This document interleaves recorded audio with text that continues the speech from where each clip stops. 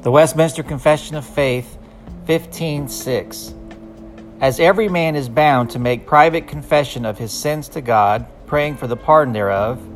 upon which, in the forsaking of them, he shall find mercy, so he that scandalizeth his brother, or the church of Christ, ought to be willing, by a private or public confession and sorrow for his sin, to declare his repentance to those that are offended, who are thereupon to be reconciled to him and in love to receive him.